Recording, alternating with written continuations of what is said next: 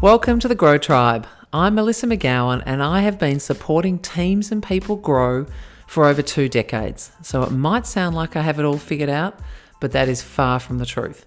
In my early 40s, I experienced my great energy crisis. It brought me to my knees. I was living and leading in survival zone, either doing or feeling healthy, but never at the same time. For myself, my family and my career, I realised I needed to make some changes, and my biggest learning was to manage my energy. I felt more connected and alive, and I became the practicing Chief Energy Officer of my life. And this is where the real growth started. I needed a tribe. I looked up and I realised I was not alone, and neither are you. Go to Grow is about connection with real and messy growth. The failing, the learning, the healing, the vulnerability, the bravery, and the aliveness, not just the glossy outcomes. We'll help you connect the dots between your energy and the impact you desire to have in your life. Our guests help create space for you to grow. They provide insights, inspiration, and information. We'll call them the practicing Chief Energy Officers of their lives too. Go to Grow helps you navigate the rocky road towards greater growth for you. Hey Grow Tribe, I'm launching a 10-week group coaching program starting in October. It is specifically to help busy women who might be struggling with overwhelm, a lack of time, or patchy energy gain unstoppable mojo momentum. You'll powerfully upgrade your habits, mindsets, and resources with amazing, like-hearted women to put you on top of your to-do list, achieve what really matters, and build confidence in work and life. I call that becoming the Chief Energy Officer of your life. Chief Energy Officer uniquely integrates growth as its mind, action as its energy, and connection as its heart. So it doesn't matter where you are on the mojo scale, now is the time to equip yourself to dive into 2022 with clarity, confidence, and connections. And you know what? We have some fun doing it. Now, there are limited spots, so go to the link in the show notes to jump on the wait list so you know when the doors open and you can secure a spot and the waitlist bonus offer. Remember, mojo is a quality that attracts people to you, makes you successful and full of energy. Like, who doesn't want that? So get your skates on. Now is the time for you and your team to gain true mojo momentum. Hello everyone. Today we chat about your money and your growth and your energy and how connected they all are. We are supported today by financial planner and money coach Heidi Rumer. She joins us from Canada. She was in financial services for 17 years. She's now set up her own business. She's a cash flow mama, an insurance specialist, and a debt crusher. She's all about helping us be more intentional with how we spend our hard-earned dollars, clean up our inefficiencies, and really understand how our cash flow works. So we get into that a little bit today. When she said to me, we can ditch the budget, I'm like, we're in.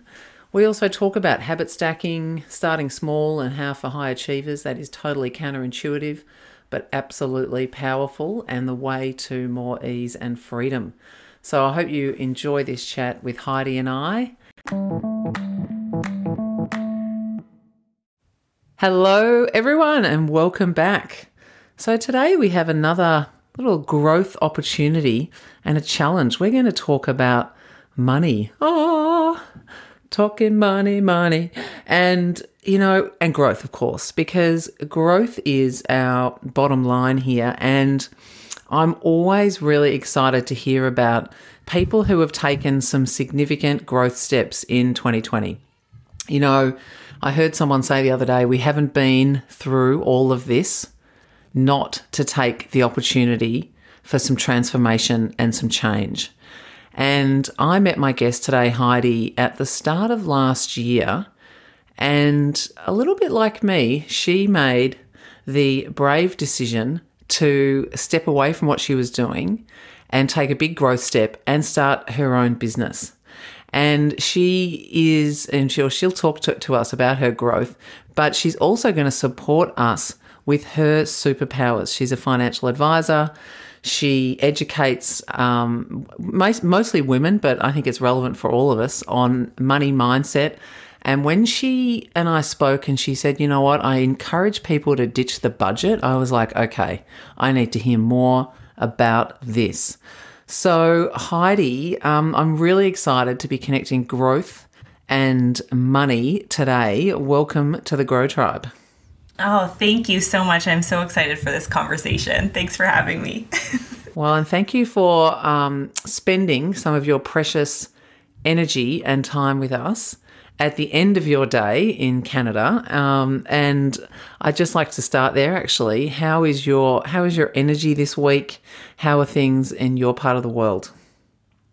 Well, we are still in lockdown here in Canada. Actually, not every area is in lockdown, but our area is. So we are almost on May 20th. It's supposed to end, but they're talking about maybe extending it another few weeks. So my energy up until this week has actually been, this lockdown has been really difficult energy-wise. We've got the kids home. I have a 4-year-old, a 3-year-old, running a business. It's just been a time, right? I think a lot of people can resonate with that. And it's, my energy was pretty low coming into this week. And I don't know, it's almost like the stars have aligned, but I felt a little, maybe it's the light at the end of the tunnel, I'm not sure, but I felt a little energy boost over the last little bit. And honestly, it had started with me taking a little bit better care of myself. I kind of let myself start to slide a little bit. And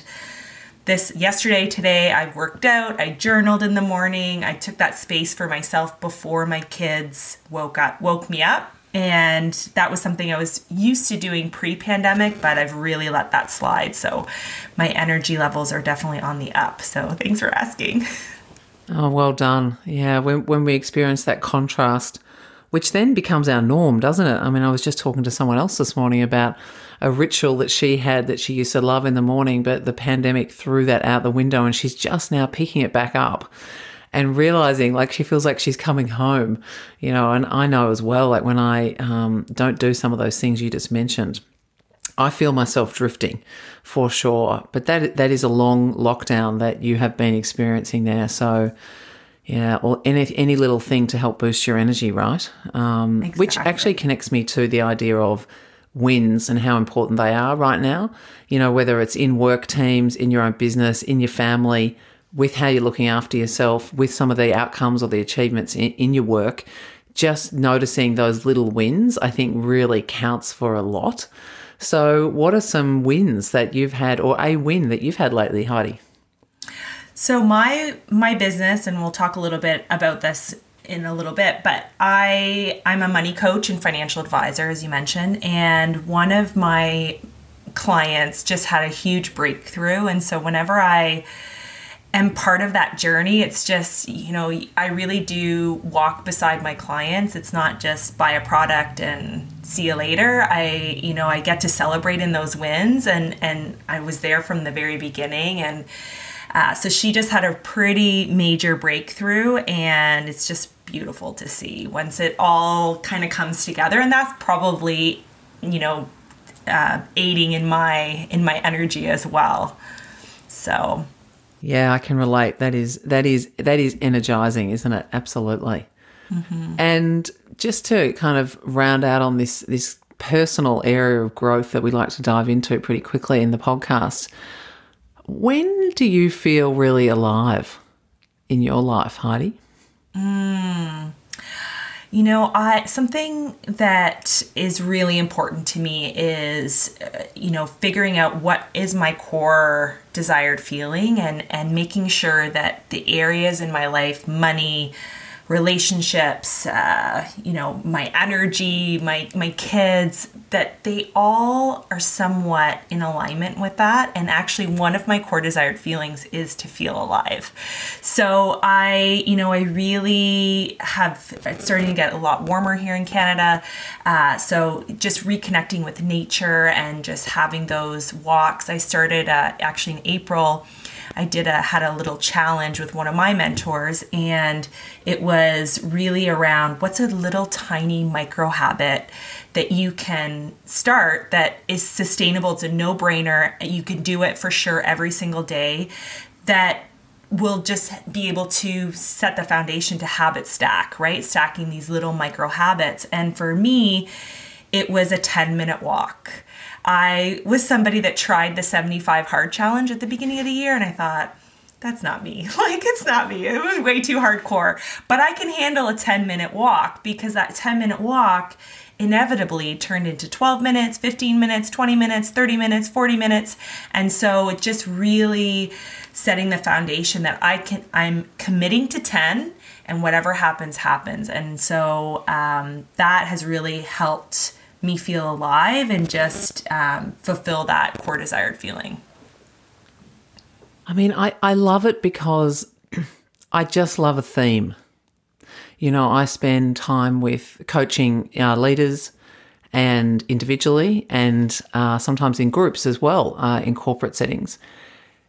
And I can relate, and I'm seeing this a lot, to the fact that we're doing the kind of all or nothing, and then putting pressure on ourselves to try and start these habits that are difficult to maintain. Like someone just said to me this week, he's like, I'm going to go to the gym and do it was like a 5:30 a.m. class or something, 3 mornings this week. And he hasn't exercised for years. And I'm like, really? I just, is that the place? So this stacking habits and making it easy so that we keep coming back. And the 10-minute walk just keeps coming up. And I know someone who's doing a massive leadership development effort at a big, big company, and challenging the culture around how counterculture it is to go out for a 10-minute walk at lunchtime and in the afternoon, but then to tune in to the quality of your decision-making, your mood, your energy at the end of the day when you do that, and just using that personal experiment, like throw all the data and everything aside and just use your own personal experiment to just prove out the benefits of that. And, I call it, I posted on it yesterday, I call it energy, then action. It's my big learning over the years is, I was go, and I was like a corporate athlete that wasn't doing the rest and recover. And then when I was exercising, I was doing like really intense exercise, like big long runs or intense exercise, which was depleting me further. When you're looking around and you're seeing people at the gym with like grimaces on their face, and it's like, you know what, like let's dial that back a little bit and do the 10-minute walk, because we can disconnect and we can get benefits from that. And we had an episode recently, episode 66, and there were 4 leaders talking about their morning routines, and it was just the same thing. 10 minutes, start small and get out there for a walk. So I appreciate you bringing that up again, and I think I can challenge all of the Grow Tribe here that if you are at a place on what we call the movement dial, where at the moment even a 10-minute walk is not something you're doing in your day, right? So you're starting at ground zero, then that could be dial number 1 for you, is like getting out for that 10-minute walk. And then, like Heidi said, once that becomes habitual, and it's so easy, you don't have to kind of think about it, it's coming hardwired in, then you can move up to 2 or 3 and make that walk a little longer. So we're all about energy and growth here, and connecting the dots between those two things, and how when we do take that time to look after ourselves, not only do we feel better, but actually we perform better as well. And I know for me, it's a continual practice every week to anchor back into that, because to decondition and uncondition, if that's a word, the doing first, it takes a long time, but I feel it. And I had a client again just this week who tried this, and she just cannot believe the difference she feels. So it works, people. Give it a try. It really does, especially if you're recovering. We talked about this a little bit before. I came from the corporate world. That burnout was so prevalent. It was sales. It was high pressure. And really, if I couldn't do something 1,000%, I was like, what's the point? What's the point of a 10-minute walk? And it really took me, I had a lot of resistance before I started, and I thought, it's not big enough. It's not a big enough goal. But the sense of accomplishment and how easy it was, and then that ease really validated exactly the reason why I was doing it in the first place, which was movement, to feel alive, just get a little bit of a break for myself personally. 10 minutes out of the house with lockdown, it was pretty amazing. So I echo that. If your listeners haven't tried something like that, 10-minute walk it's pretty glorious. And look, we will move on from the 10-minute walk, but what I just want to say as well is, for those who are listening and are like Heidi used to be and myself, it's like we're in recovery here, right?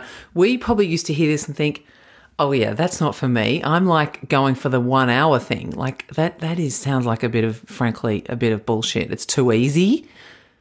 Oh my gosh. I think about all those years where I was just making things harder for myself, than I needed to. And there is something in this. So yeah, don't have your head down in the sand or on the spreadsheet or the laptop and dismiss habit stacking as something that's for, people who aren't high achievers. Really exactly. Give it a go. And it's actually spilled out into I know we're going to talk about other things, but it's spilled into other areas. Now I do a load of laundry, 1 load of laundry every day instead of letting it, pile up on a Sunday when I'm home and I want to be spending time with my family. I just, do 1 load every day. It's very manageable. It's easy. Anyways. I think I need to get a tattoo that says a little often equals a lot. Yes. Because I think it's not something that comes naturally to me. I have to remind myself, and, I'm supporting my clients do the same. But I'm still, what do they say? Teach what you need to learn, right? I'm a great example of that. Yes, so am I. So let's talk about money. What was it that catalyzed you to start your own business? So I was somebody who was in the corporate world for 17 years at that point, and had just come back from maternity leave. And here in Canada, we get a year maternity leave. So I just come back from mat leave, and with my second baby, I had 2 kids under the age of 2. It was insane. And I was actually let go from my corporate job, a job that I thought I was going to retire in. I actually returned early from my maternity leave to just, I don't know, I just had that sense of guilt. I had 2 back-to-back maternity leaves, and I was just feeling really guilty. And came back early. And then 6 months later, I'd lost my job. So, and it was a corporate downsizing. They probably knew when I was coming back. But anyways, I had a decision to make. I either go back into the corporate world. I knew I would have contacts there. I spent a lifetime at that point, 17 years of building relationships. I had lots of contacts. But that feeling of, I was devastated. I'll be honest. I was devastated when I lost my job, and I loved what I was doing. And I thought, I could do this for myself. And if it doesn't work out, I don't all of a sudden magically lose all of my sales skills from before. So I can always go back. I'm sure I'll find a job. I'm sure I'll be okay. So I kind of did in my head, worst case scenario, I suck at doing it and I'm broke and homeless, right? Which would never happen. My family would take me in. So I really flowed through all the scenarios possible. And it really was a kind of a fire that I had burning for about 7 years before I had been let go. And this was really the catalyst. Although it wasn't my decision to leave and start it, it was kind of like the universe telling me, yeah, but you wanted to do this anyways. So here's just a little push, right? And unfortunately, or fortunately, it's actually worked out pretty well. But I registered my business 1 week before we declared the pandemic, and it actually worked out in my favor because my plan was to go online anyways in a space that typically was not online. So it actually worked out really well for me, but that was kind of the catalyst to have me start my own business.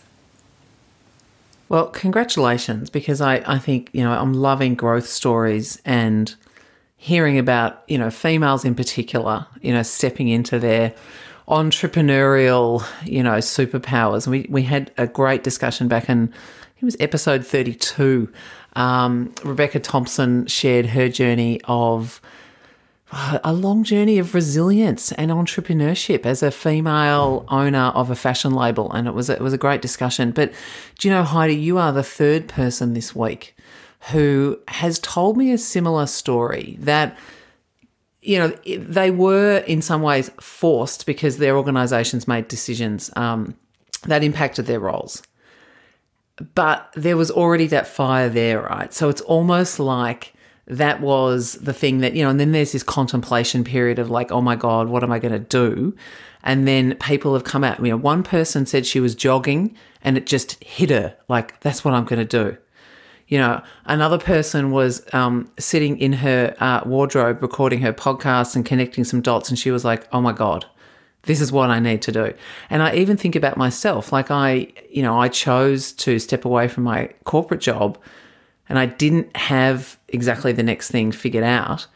But if I really go back, you know, I was burning myself out sort of physically and emotionally. So whilst I chose to step away, in many ways, I didn't really feel like I had a lot of options because I really needed to step into and figure out what I wanted. So whether the organisation, I guess that's my point, whether the organisation kind of makes that decision for us or whether we're already at a stage of our own growth and things are not perhaps going as well as we would like, regardless, there is that growth opportunity, and it's uncomfortable, that whole process. But, you know, here we are, right, having a go. Absolutely. And right at that point where I was at that crossroads is when I hired my first business coach, and I spent a lot of money, right? And so that energetic exchange of money, I literally got off the phone. I gave my credit card. I got off the phone. I was like, what did I just do? And, you know, kind of had the sweaty armpits, like, oh my goodness, what am I doing? Because it was a large sum of money, especially when there was an income coming in, and literally went for a shower to kind of calm myself down. And in the shower, my whole course that I have now, it came to me. It was almost like I needed to just pick a lane. And for me, really, money is about energy. There's a lot there. There's a lot there. But money is emotional, and it's definitely an exchange of money. And I think when I took that leap and I, you know, found somebody that I liked, that I trusted, and she didn't come up with my business idea. It was in me, but I think it took that energetic exchange to get it out of me. So yeah. 10-minute walks, showers. Okay, let's get into this money mindset because, awesome. You know, I am so interested to hear about that. So, what is a money mindset? So I think there's two ways you can look at this. There are, in this space, I think there's a lot of people who talk about, you know, thinking positively about money, thinking negatively about money. If you think money is evil, right? If you grew up with in a situation where money, there was access to money, then you might have a lack mindset when it comes to money. But when I talk about money mindsets, I'm actually diving into a little bit more of the behavioral science around how we're actually hardwired to think about money. So there are 7 different money mindsets that it's basically a spectrum between, if you can think about someone who's a spender and someone who's a saver, and there's kind of 7 different mindsets that are on that continuum. And really those mindsets are formed by the age of 7. There was a study done in the University of Cambridge, and they identified actually a lot of things that are formed by the age of 7, but particularly our money mindset. So how did our parents talk to us about money or not talk to us about money? What were our experiences when we went grocery shopping with our moms? You know, what was that like? Were there lots of presents under the Christmas tree? Were, you know, you wearing the brand name clothing when you went to school? So all of those things really do subconsciously imprint themselves on your brain. And when we become managers of our own finances, typically we're not taught a lot of how to manage our finances properly. We're taught the basics, but many of us are not completely fluent in financial literacy. So, you know, there are a lot of different things in there that kind of pop up, you lend your best friend when you're 20, you lend her $500 and you never see that. And then that fractures the relationship or the friendship, right? And now that kind of spills over once you get married and all of those different things. We tend to compensate, or we tend to mirror how we grew up around money. So, money is very emotional. Money is very rooted in oh my goodness, so many different things. But emotion, I think, is the biggest thing. And when we first connected, and you were saying how you just love that I'm a proponent of ditching the budget, and actually that's what my podcast is called, Ditch the Budget, is because most budgets don't work for how we are hardwired to think about money. Budgets are income minus expenses. Whatever's left over, if there is anything left over, usually gets spent, and usually gets spent unconsciously. I can't tell you how many clients I've worked with that have gone through and they say, yeah, I should have $500 left over, but I don't. And I don't know where the money is going. And it's just a very different world that we're living in right now, versus when a lot of us who are probably listening to this, how we grew up. Right now, if I went grocery shopping and I forgot my wallet, I have my Apple Watch that I can pay for my groceries. I have my smartphone, I can pay for my groceries.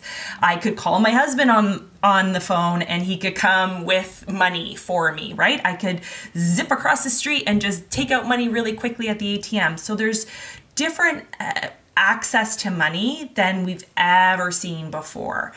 In the 80s, when I was growing up, if my mom went grocery shopping and she forgot her wallet, she'd be very embarrassed at the cashier and have to put all the groceries away and then, probably return to that same grocery store, or maybe even choose a different one because of the embarrassment around that. So it was very, very, very different access to our finances. So that all plays a role. And when we look at a traditional budget, I'm kind of going all over the place here, but if we look at a traditional budget, income minus expenses, it doesn't account for, somebody knocking on your door and wanting $5 to donate to, this cause. It doesn't account for, here we have something called GoFundMe. I don't know if you have that where you are, but GoFundMe accounts, right? Where somebody has had a house fire and they need some funds. So that comes across your email and you feel like you need to contribute to that. Or you have the best of intentions when you go out for dinner to not, to stick to a certain budget, and then your friends are ordering the wine and the desserts, and then that your diet and your budget kind of go out the window. So it just speaks to how not only are we contending with how we're hardwired to think about money, but we also have social influences as well that really do play a factor in our management, day-to-day managing of finances. So you mentioned the word hardwired. And I'm thinking back at, that age of 7, of course, I'm thinking, oh, what am I teaching my kids? But if we start with ourselves first, right, that's the growth game, starts with us, doesn't end with us. But so what are some of those kind of common mindsets that you're seeing and that we might be able to kind of identify with, somewhat reluctantly? And can we change them? Can we change it? So great question. I'll answer your second question first. No, you can't change it. It is what it is. But what you can do, it's almost like emotional eating, right? So if you're somebody who, when you're feeling stressed or overwhelmed, you reach for the potato chips. That feeling of stress, while there are absolutely ways you can lower your stress level, you can find other, ways to lower that emotion is not going to be eliminated completely. So you really need to find the tools to be able to change your behavioral response to that emotion. The same is true with finances. So while you naturally might be somebody who spends money, so a spender, that emotion, maybe that happens when you're bored and you're scrolling Facebook and you get hit with advertisements, right? This happens to me quite a bit. So you get, hit with advertisements, or you had a bad sleep and you wake up in the morning, and I need some new pillows, and you open up the Amazon app. So, there's those little triggers that can happen, but it's your behavioral response to that you can change. So things like, I was just telling a client today, delete the Amazon app, right? Put some limits on when you find that you're spending money. If you find that you are somebody that is buying advertisements or, things online, try to limit yourself so that you have to go onto a desktop, for example, in order to open up your Facebook app or something like that. So you can't change your mindset, but you can learn how to change your behavioral response, your natural behavioral response. I think one of the most common money mindsets is actually my money mindset, which is very interesting. I don't know if it's because I attract this in my marketing and in my messaging, but I am what's called a justifier. So for me, pretty much anything that I get my, head around, I can justify why I need to buy it. It can be anything. So, if I have an emergency fund and, it's, weekend getaway with the girls, it's like, okay, I can dip into that. And because it'll replenish, I have I have an abundant mindset when it comes to money. So yeah, it'll get replenished, but that's earmarked for emergencies. So I shouldn't actually be touching that for a weekend away with the girls. So it's really honing in on that natural tendency for me to want to justify that purchase. It's learning some tricks and tips that I can rein myself in and be able to control my behavior a little bit better. And there's certain systems that I put in place for my clients to be able to do that. So that's a real common one. Another one that I guess I'll touch on is one that's called the brick wall. So that's somebody that really needs to research every single purchase. So if they were buying a new car, they would probably know more about that car than the salesperson. But once they make their decision, they just are really steadfast with that. Brick walls can sometimes be very controlling when it comes to finances. So it's a very masculine energy. Doesn't mean that only men are brick walls, but it just overwhelmingly, when I'm working with couples, I find that one is either a justifier and the opposites attract, is a brick wall. I see that a lot. So they just want to be in control of the finances, not from a malicious standpoint, but that's how their brain is keeping them safe around how they're thinking about money. Is they need to see where it's going, and when they do spend it, they need to be very confident that they're spending it on something that is tangible, they can see. Usually we see brick walls invest in real estate and really tangible items, and they tend to be very, very good savers. So those are two really common ones that I come across, especially if I'm working with a husband and wife combo. But a lot of women out there were justifiers. Yeah, I think I'm ticking the justifier boxes. Tick, tick, tick. We make really good shopping buddies, though, so that's good. And so why is it important then for us to, because I'm guessing it's important for us to be a bit more conscious of what our mindset is and how that influences our decisions and maybe even some areas where we are a bit avoidant or resistant. And I guess this connects into, if not the budget, then what? Yeah, and I feel like for a lot of people, especially if you've had a budget in the past and you weren't able to stick to it, there's this feeling of shame. There's this feeling of, I'm not good enough. I suck at this. For many years for me personally, although I have worked in finance for almost 2 decades, I'm actually not great at math.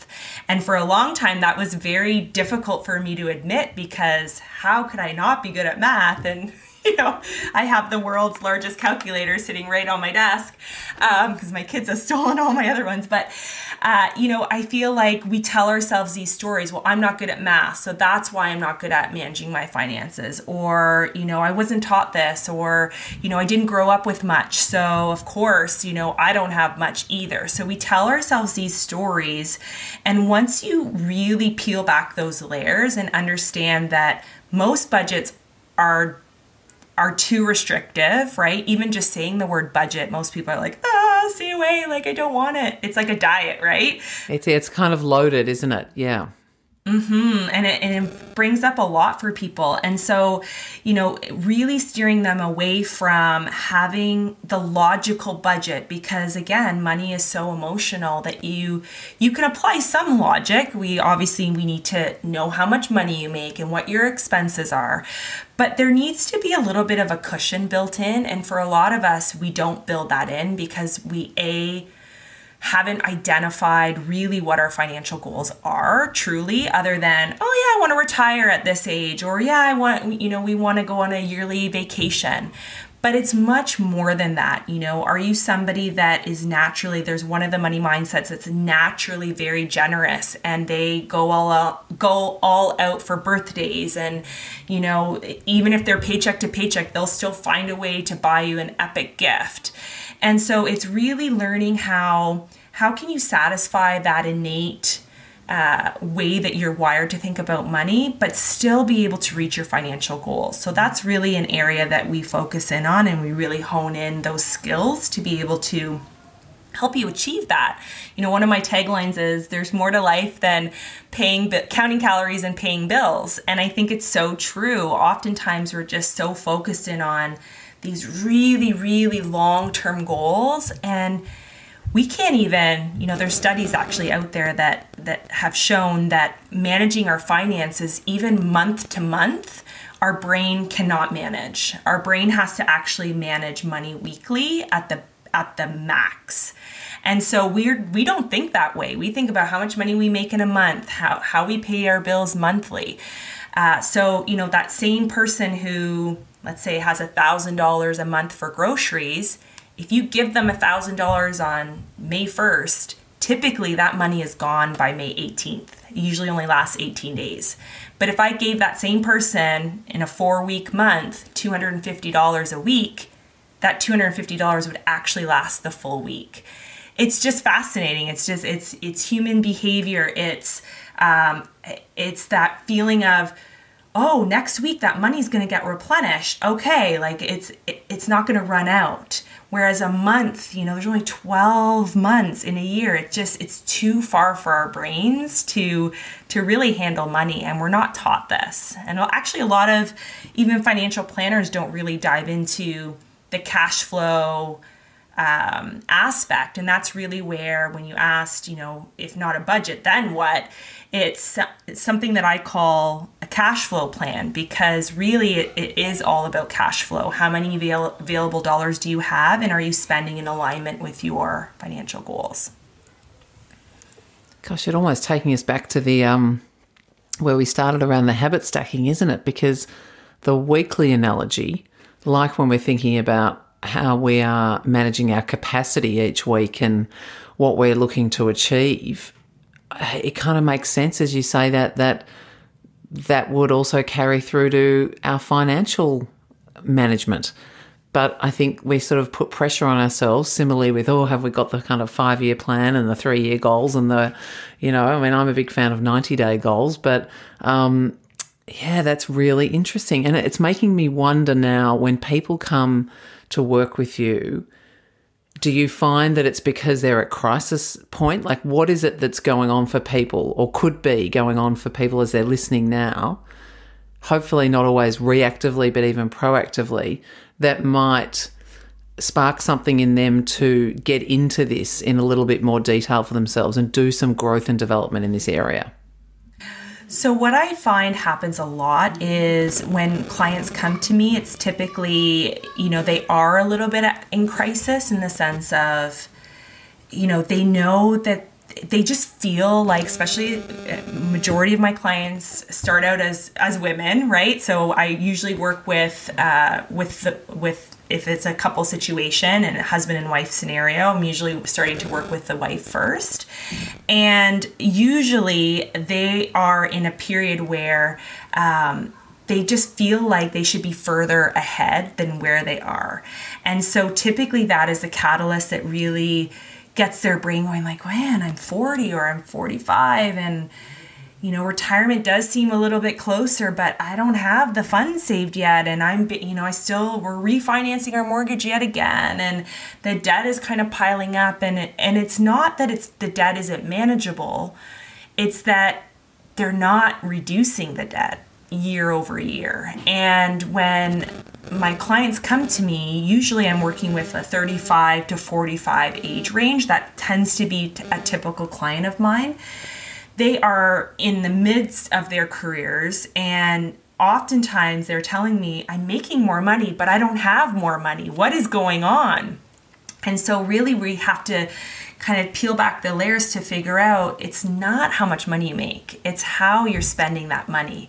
And unless you've done that work to do two things. So the first thing is defining those financial goals. What is it that you actually want? And that could be as grand as what retirement looks like, but I even think on a much smaller scale. So would having somebody come in and clean your house once a week, would that help your life? Would, hiring out some babysitting, or would hiring out food preparation, would that be helpful for you and help you in your business if you're a business owner, if you're an employee, help you in your career? So it's really taking those little steps and building in those small financial goals that I think often get missed. And it's like, yeah, if I have the extra money, I'll go for a massage. It's like, no, let's build this in. Yeah, it's making me think of like the lifestyle. Mm-hmm. Yeah, the lifestyle factors that I know are really important, like to us. And then, but sometimes as a couple, it's figuring out where they fit in the priority. But certainly that becomes part of the why for many of us, doesn't it? Is that the financial freedom represents what we might want to do in our lifestyle.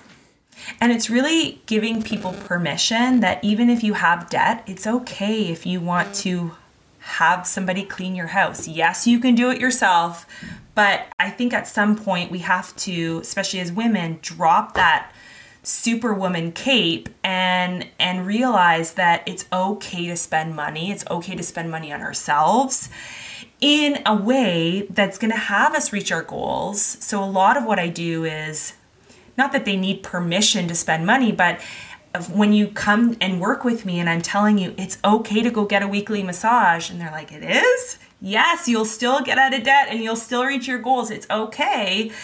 I think there's a sense of relief there that, wow, I didn't realize that was possible. I thought every extra dollar needed to go to servicing my debt. And then what kind of life is that, right? You're probably using language like, we can't afford that with your kids. And then that's forming their money mindset. And it's just like, it's kind of this cycle that is very, very impactful, and you might not even realize that you're doing it. So. Gee, it's such a great growth analogy, because what strikes me as you're saying that is it's real, and it's messy. It's just like life. Mm-hmm. But we do want those cleaners, but it's growthful. And the more traditional, like when you say budget, it just instantly conjures up, like spreadsheets and systems, and I guess those more linear, cerebral ways. And not to say that we're throwing all of that in the bin, because I think there's obviously part of it, but you are expanding our understanding, and I think in doing that, reduce some of the fears and the barriers about when people think about financial advisors or financial planners. Who comes to mind may not be someone like you, yet hopefully today people are hearing this and thinking, okay, this is an interesting and different way, and what is my mindset, and where's my partner sit in this, and what might be some conversations and some goals that we could look at, and just challenge a little bit the status quo in how we are managing our finances. Absolutely. I think it's a piece that is so lacking, and I've actually tried to if I only had more hours in the day, I feel like, but, tried to put a course together for our school system to help, teach our youth about money in a way that's not income minus expenses with spreadsheets and envelopes and, jars and things like that. It's more around spending your money on things that are in alignment with how you want to feel and where you want to go. And I kind of look at it like, to me, a budget is a linear. If a budget was a road map, it would just be point A, point B. And what I really try to do is create a plan that allows you to, stop at Disneyland for a day, allows you to come back to the main road, and you continue on. And then, you got a flat tire, that's okay. We have insulated the plan for that, instead of being so rigid and focused that there's only one way to get there. There's a million different ways to get there, and life is messy. And there are things that are going to happen. There's flat tires, there's leaky roofs, there's sick children. And so it's putting together a plan that, of course, we can't account for every single thing that's going to happen, but we can get pretty close, which is pretty amazing, and still have fun and reach our goals. So I think that's my main purpose. And hopefully, continue to support and invest our own growth, in the mix there as well. I was going to ask you, and maybe it's just a final question, is just like one thing that the parents listening might think about with regards to their kids and, what we're passing on here. Absolutely. I think it's really looking at your finances when you're talking about money in front of your children. It's more of a how can I instead of we can't afford it. So for example, a real common one, my oldest is only 4, so we're just starting to get into this phase, but he'll ask me for something. We're at the store and he'll point out something and he'll ask for it. And instead of me saying, no, we can't afford that, it's the language becomes, is that something that you would like me to add onto your birthday list or your Christmas list or your Easter list or whatever's coming up, right? Or is that something that you want to save for if we do a lemonade stand or something like that? So it's, I've always been entrepreneurial in that sense. So for me, that comes quite naturally, but I think it's just framing our being very mindful of the language that we're using around our kids. And really, I wouldn't necessarily talk to your children about all the mountains of debt that you're under, but I also feel like there should be some open dialogue around finances. And it doesn't need to be how much money mommy and daddy make or how much debt you're in, but they need to understand that money, while I believe it's abundant, it also, there's money that flows into your account, there's money that comes out. We always have to make sure that there's enough money in the account for when it goes out. So I feel like it's just even that language is just a little bit different than, mommy makes this and we can't afford this and, we have to be really stringent around it. It's really fostering that curiosity around how can I versus, we can't, And so doing that with my children, at least, I've really seen, even in the last 6 months, when going out to the store, although we haven't been doing it very often, something will come up on the TV even as a commercial and he'll say, I want that. And it's, do you want to add that to your birthday list? He'll actually say to me, Mommy, I don't want to add this to my birthday list. I want it now. So he's even like understanding, right? We're not quite there yet. So he's 4, but, he's even understanding that him asking that question, that's going to be my response. So I think that's really interesting. Awesome. What a great place to finish. How can we?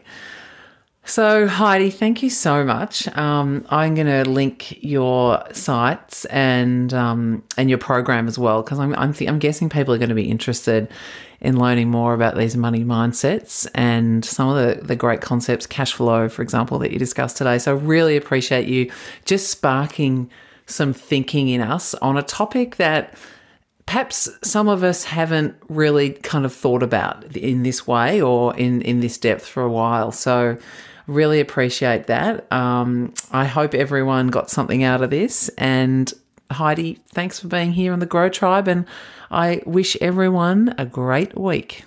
Thank you. Bye-bye.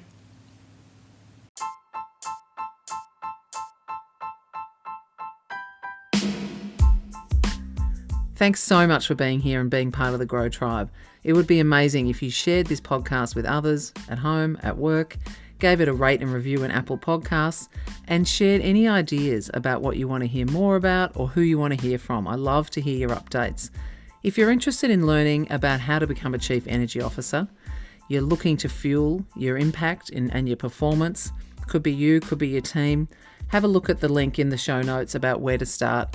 And as always, drop me an email if you're looking for any support or you've got any insights that you want to share on growth. It's Melissa, MELISSA, at go2grow.com.au. Thanks, everyone.